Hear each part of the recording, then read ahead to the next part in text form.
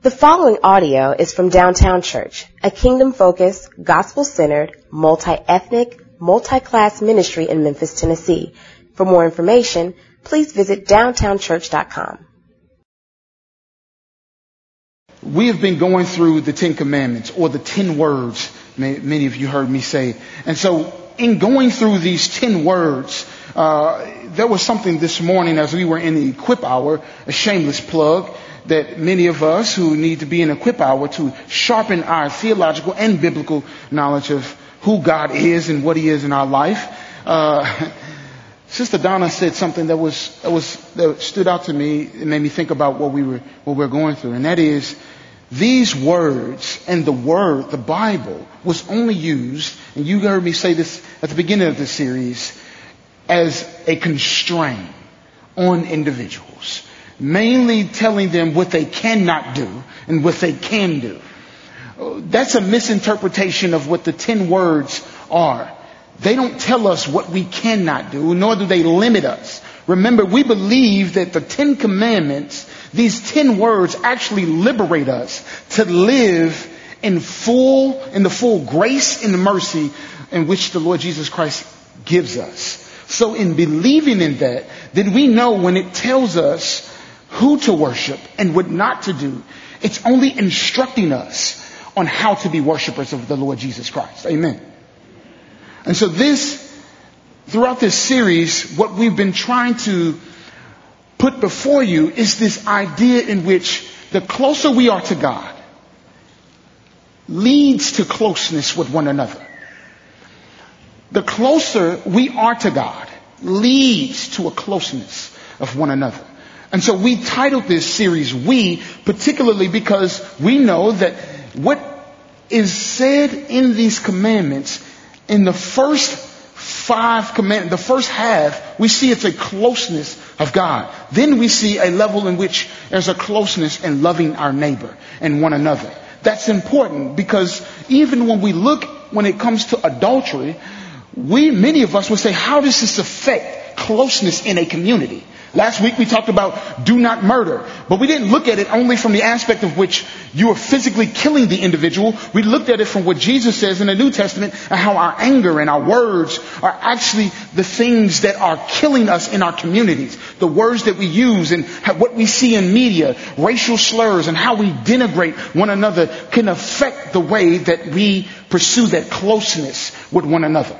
But then when we look at this 7th commandment, it is particularly challenging us to look at our faithfulness to God, which then also leads to our faithfulness to one another. So if we were to define the intimacy that we have with one another, we're defining it in the aspect in which God is calling us to be faithful to each other because we are faithful to Him. Am I making sense?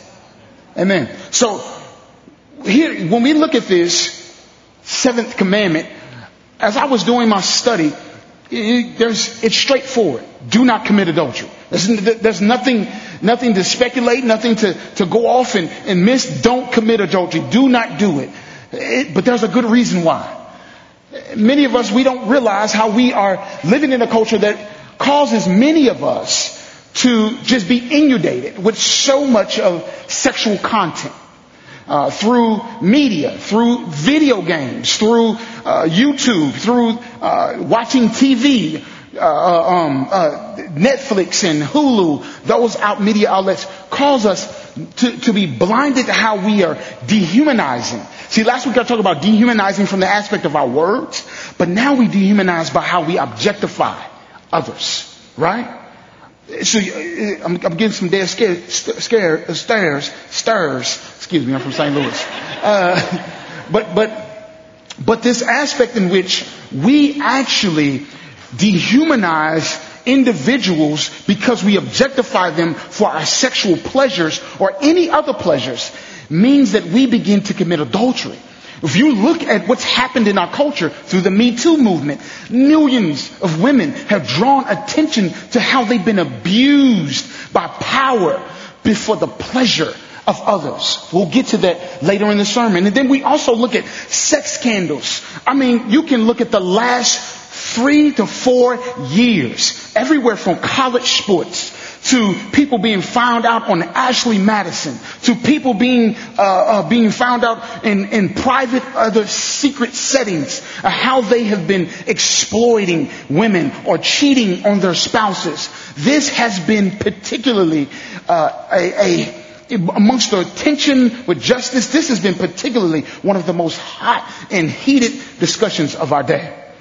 But see, we don't realize how we're subtly lulled into believing how we ought to objectify other individuals. We don't see it. So when we hear sex trafficking, it does not hit us hard. When we see, I see prostitutes walking down Summer, y'all. It may not draw our attention. It may not pop up, but there are people, women in particular, being kidnapped to be sex trafficked right here in our city. People are dehumanized. Why? Because I think we've been desensitized as Christians even, because it's particularly affected us in the church. We can look at a brother or sister and objectify them. But see, here's the thing. The 7th commandment doesn't particularly just get to lust. So I don't want to miss that. I want you to miss that. We'll get into what it's actually talking about. But David Tripp said something that I found was particularly interesting as he was describing how we struggle with lust. Listen to this. He says, first, an individual will be treating someone else as if they belong to them. He's particularly talking about men. So he says, first, he is treating this moment as if it belongs to him. What moment is he describing? When he objectifies a woman. Or when others objectify other individuals for their own pleasures. And then he goes on to say this. It's as if he is sovereign and she is on the sidewalk according to his will for his pleasure. He's the self-appointed deity of that moment. He's actually getting to how the 7th commandment leads us to think that we're the God of our own pleasures. That's what idolatry was getting to. But see, here he continues on. He says, but see, there's a moment. But there's more. For the moment, he's stealing God's creation and taking it as his own. And he has no right to this woman. She does not actually belong to him in any way, but he takes her for himself with his mind and his eyes. He's ripped this woman out of the hands of God and claimed her as his own for whatever momentary pleasure he can achieve. He has denied God's existence. He has set himself up as God. He calls this a godlike delusion of lust. The way that he says that we can be cured of this is interesting, and I think it fits right into what the main thrust of what we've been trying to get to. He says, get this, recognition of and living for the community with God for which I was created keeps my life sexually pure. Did y'all just hear what I said? Or what he said? I'm going to say it again. I'll say it again. Recognition of and living for the community with God for which I was created keeps my sexual life pure. The intimacy that we have with one another and the intimacy we have with God actually helps us to live faithful in the area of sexual purity. A lot of times that doesn't even make sense to us because we don't think that anybody can hold us accountable in that area. If we're married, if we're unmarried. But the community can. When we're isolated, that becomes a problem. We'll get to that more. But then he goes on to say this. He says, there's no way. My heart, there's no way heart controlling love for God protects my heart from wandering to all the places it can wander in this sexually insane world. Here's the problem, brothers and sisters. Our lust lures us. It lures us away from the Lord on only focusing on what is going to be pleasing for the moment. Even when you think about addictions to drugs, what's pleasing for the moment? Even if you can think about other addictions that you may be seeking pleasures out of, what's going to make me feel satisfied for the moment? How can I isolate myself and get away? That's how we treat, in a mind space, we treat it as if I can disengage But see, in a community space, what we continue to do is we're actively disengaged. So we're not really seeking intimacy with one another. We're coming to church, and we do church, and we leave church, and we live a different life. Right? But see, this is what it gets to the heart matter. Because here's the popular phrase today. Because of pleasure, we just want to live in the moment. Which I don't think living in the moment allows us to, at all, to appreciate what God has put around us. But we're succumbed to what is going to gratify us for that particular moment. So to live in the moment actually means that I'm going to just be here for the moment. Well, you're not cognitively thinking about or appreciating what God has put around you. When I come into here, when I come into this church house, any of us, when we come in here, we shouldn't just live in the moment and missing what God has put around us. We should appreciate what God is doing. That actually means it changes our hearts from subtly walking in here and missing what God's presence to actually having a mindset that is clothed with righteousness, allowing us to draw attention to His holiness. It affects the way we worship.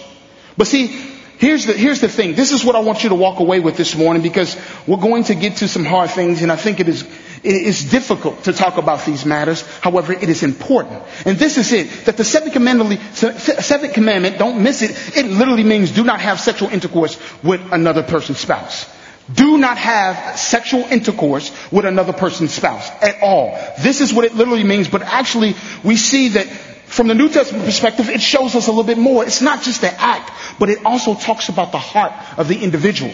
And so when we look at this, we see, and John Frame said this, he said, all sin is unfaithfulness to God.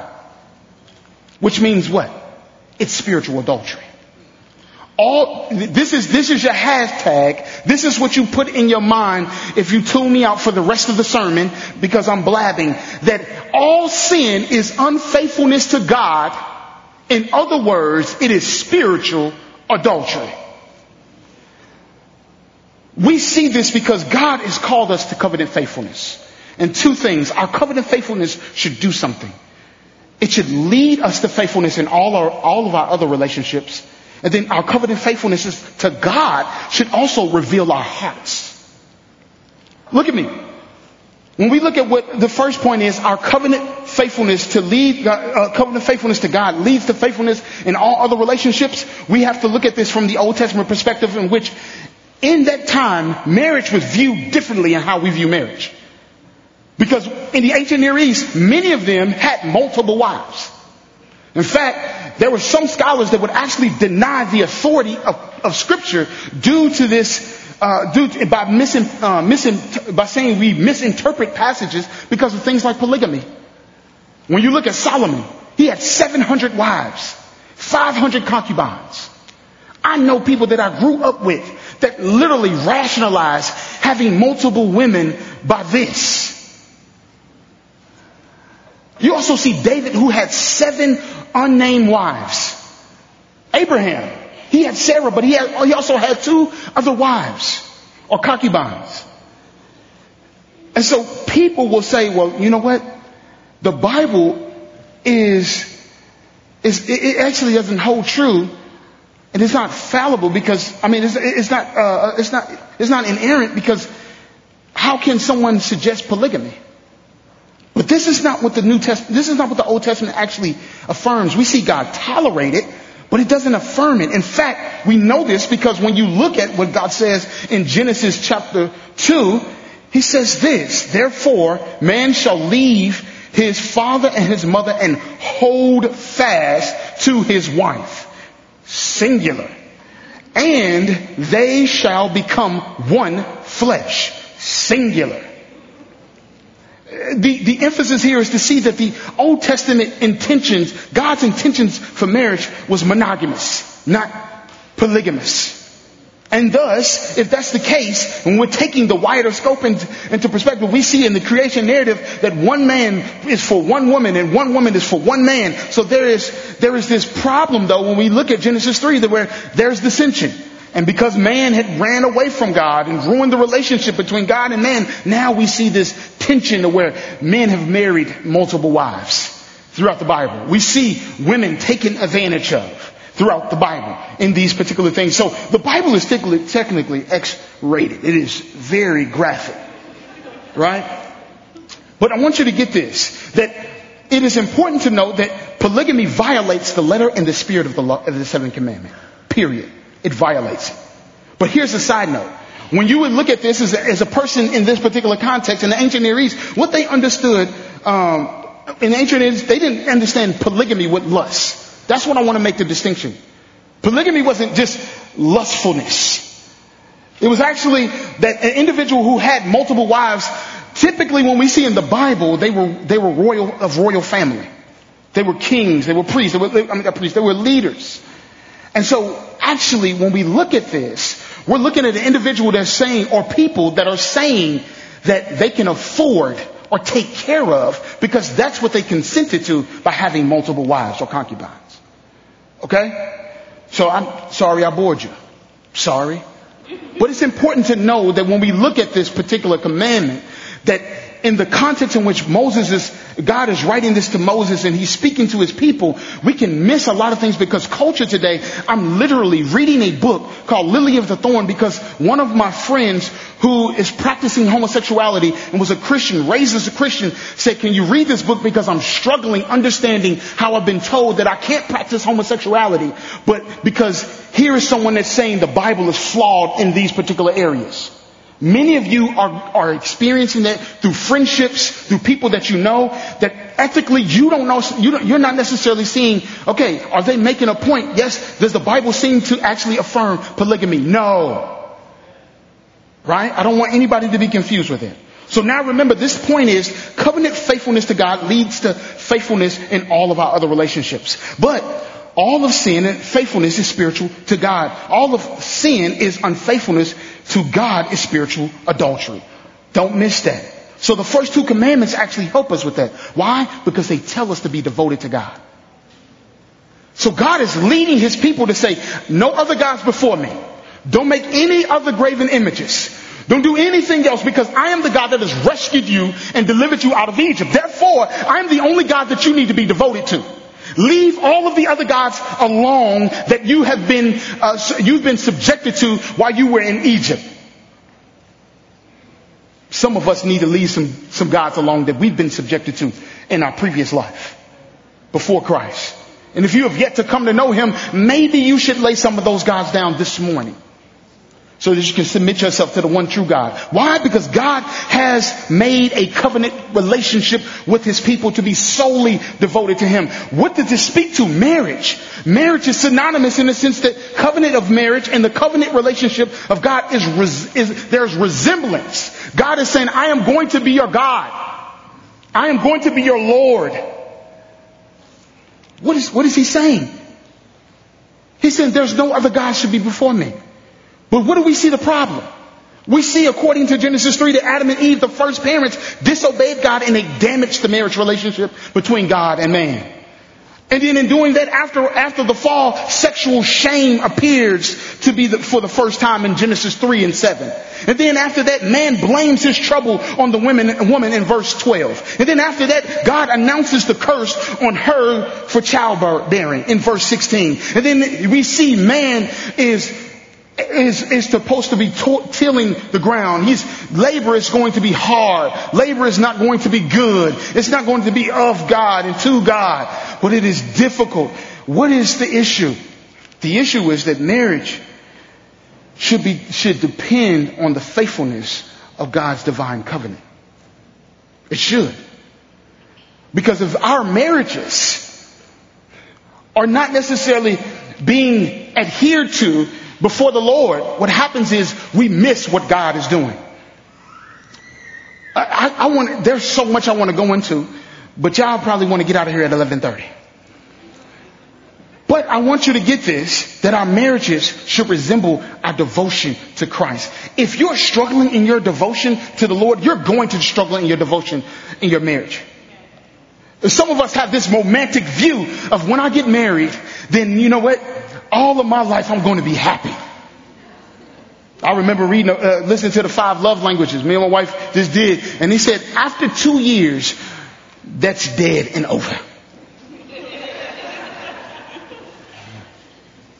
Because God tells us to be devoted means we're actively engaged and not actively disengaged in our minds, in our hearts. And what that means is we wake up in the morning knowing that our hearts are not going to be Godward. So we have to smack our hearts and say, I need to be focused on God.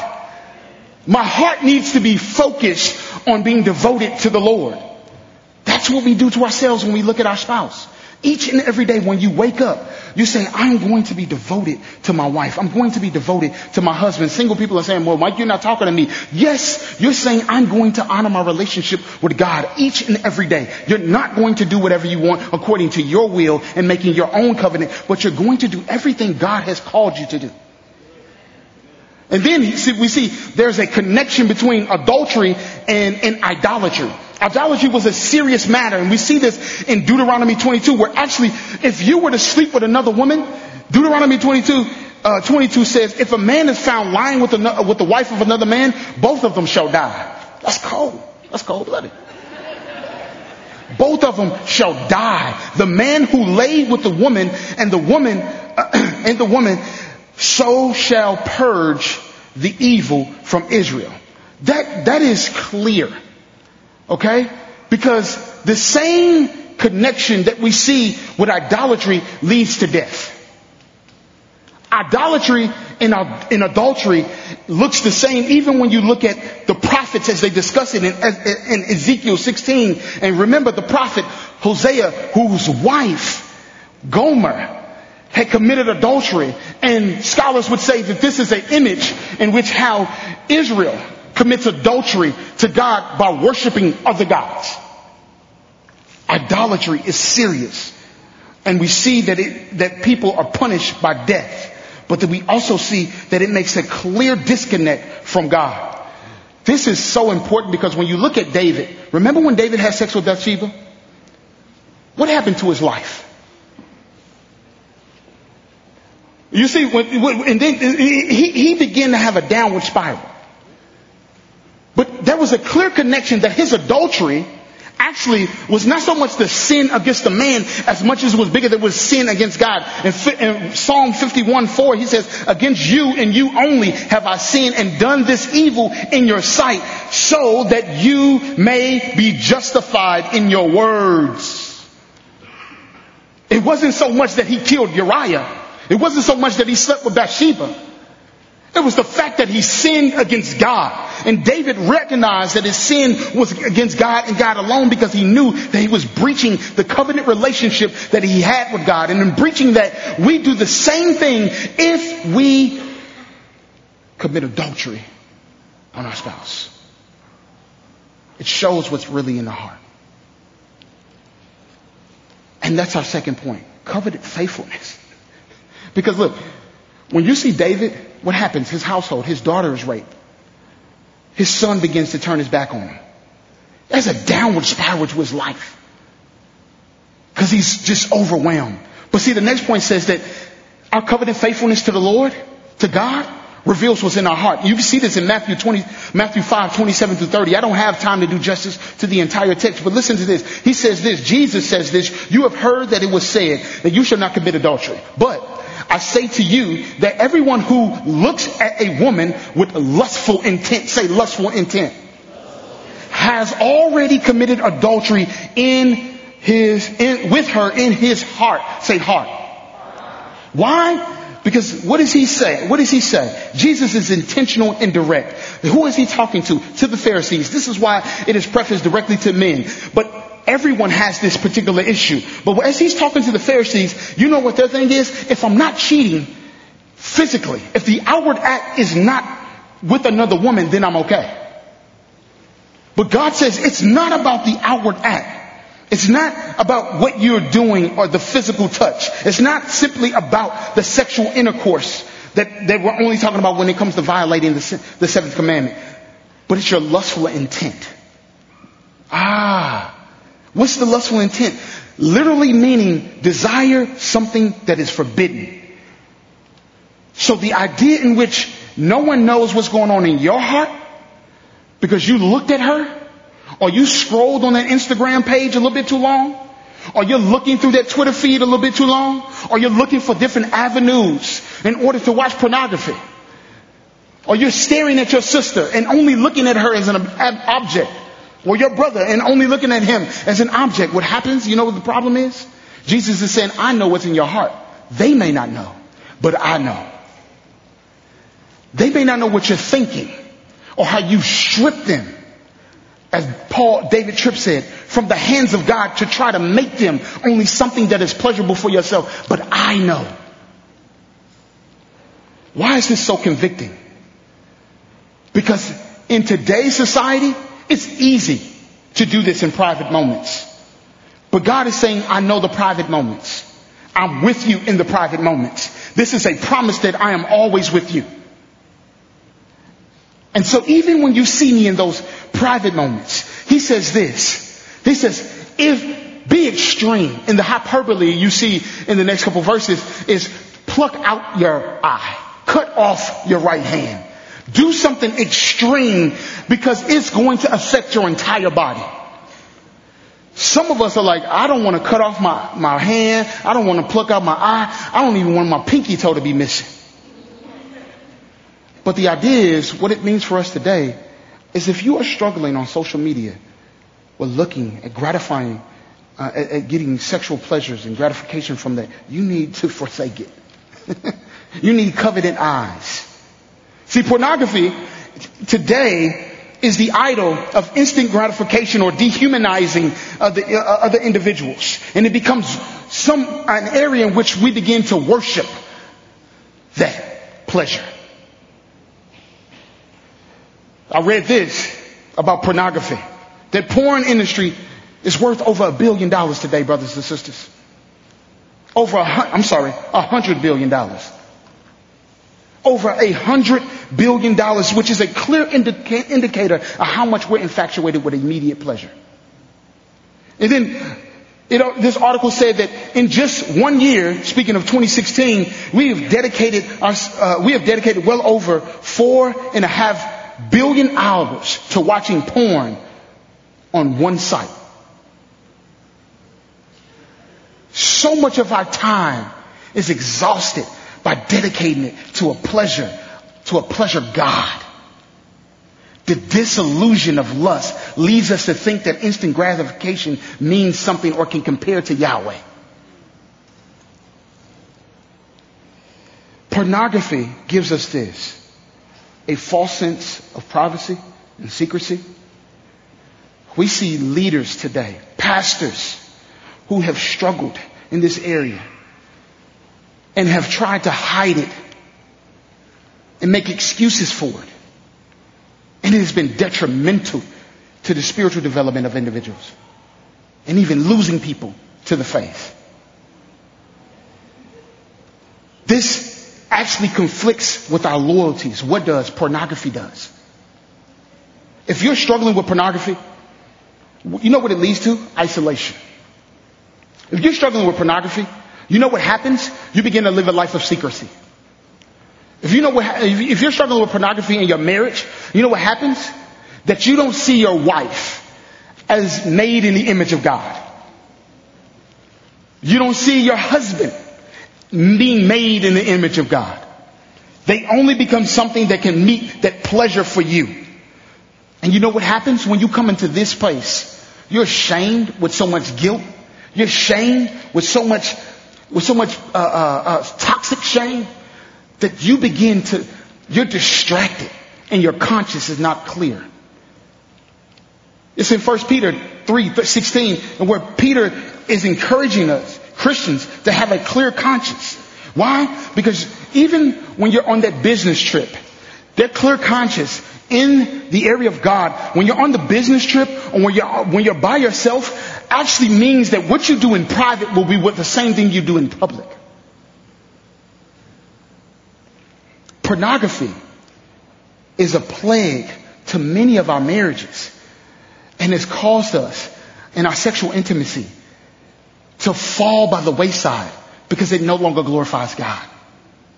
But then the abuse of power when we see in the Me Too movement, you know what's happened?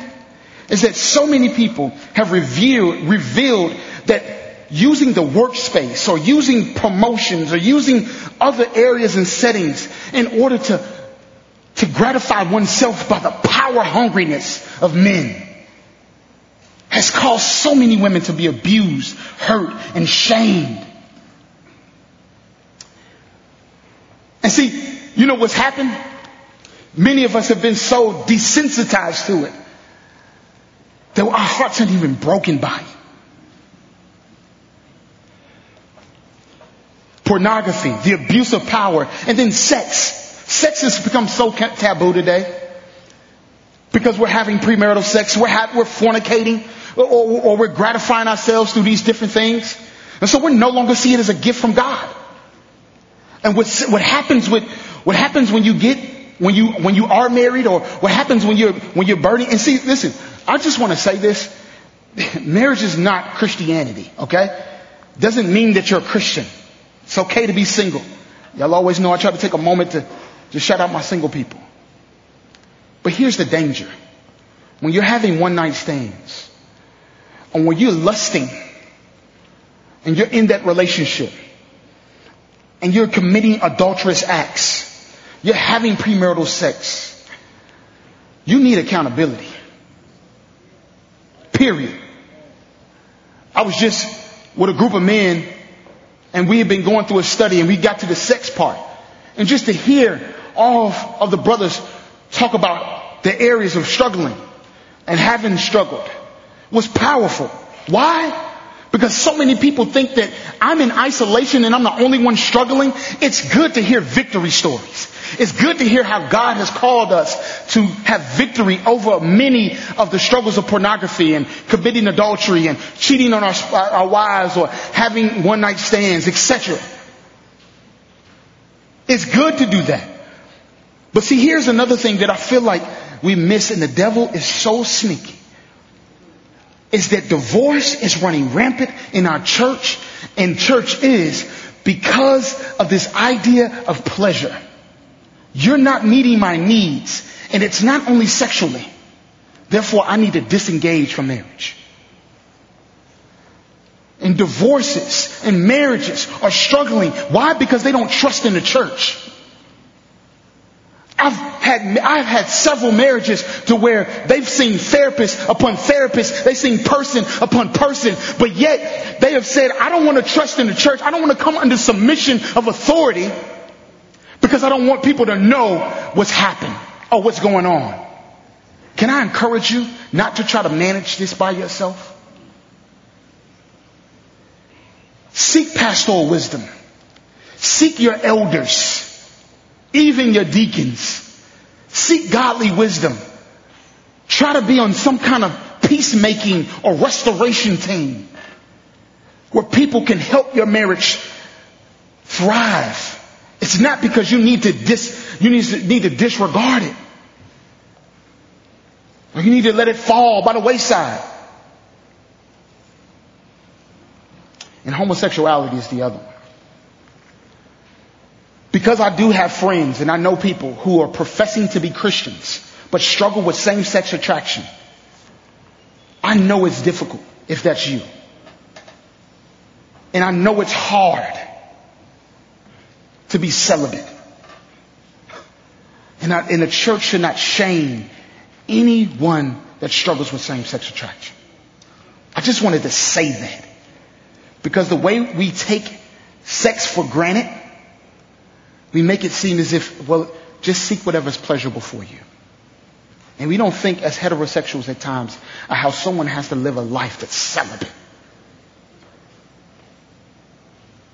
But see, Jesus, He's taught us how to be faithful. And it's through this table. This table is a representation of a covenant that He's made with each of you. Though that you may think that He was God and He could not be tempted, the Bible tells us otherwise. That He was a God who was able to empathize, a high priest, with every temptation and sin of the individual and has still remained sinless. Don't get it confused. You are not God. But this table shows you the God that you should worship. The God you should be faithful to. The God that leads you to faithfulness in your marriage. The God that leads you to faithfulness in your relationships. The God that leads you to faithfulness even in the moments of privacy in your own hearts. Because what he did 2,000 years ago is what he died on the cross for a wretch like you and me. So that we may not be allured by lust, but we may find the beauty in his majesty. So as you come to this table, and you come this morning, please come knowing what he has done. And I ask several of our elders and our prayer team and those that are deacons, you can maybe just stand on this side, just a couple, to pray with individuals who may be struggling in this area or feel a level of shame and guilt. Let me pray. Heavenly Father, we love you and we bless you. We thank you for your mercy and your grace. And you've told us to come to the altar. You told us to come to you because some of our guilty pleasures, some of the things that cause us shame, some of the things that we've just walked away from, knowing that, God, we've fallen day after day, that you're a God that has remained faithful and can teach us and lead us to be devoted to you, which will lead to devotion in all of our relationships and even in our heart. Use us, Lord, for your glory. It's in Jesus' name we pray. Amen. Beloved, let us continue to worship God by giving the gifts of God.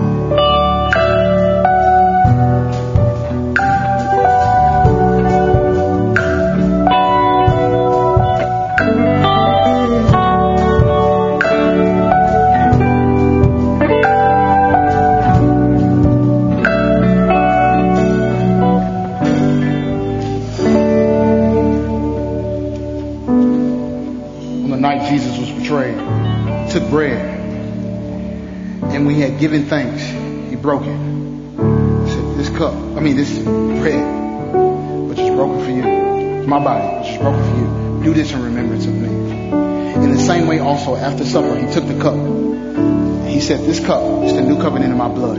As often as you drink it, do this in remembrance of me. As often as you eat the bread and drink the cup, you proclaim proclaim the Lord's death until he comes. You agree? Say amen, beloved. I just want to say before I pray that this table is not the table of Downtown Church. It's the table of our Lord Jesus Christ. And so if you come, please come knowing that you are a member of a Bible-believing church or you are a Christian that has professed to know Christ. If you have yet to profess to know Jesus Christ as your Lord and Savior, we ask that you not come to the table, but you come for prayer. And that if you're considering believing in Christ and making that profession, please pray with our brothers and sisters here as you make that profession. Pray with me. Father, we ask that you set these elements apart for your supernatural use to encourage your people so they may know that the bread and the cup actually is a sign and a seal of your covenant faithfulness to us. And Jesus, as you have made a covenant with us through your death and through the breaking of your body and through your blood, we ask that we drink and we rejoice. We eat and we're re-energized. We're refreshed. We're restored. We're renewed because of what you've done. Thank you for your finished work. It's in Jesus' name we pray. All God's people say.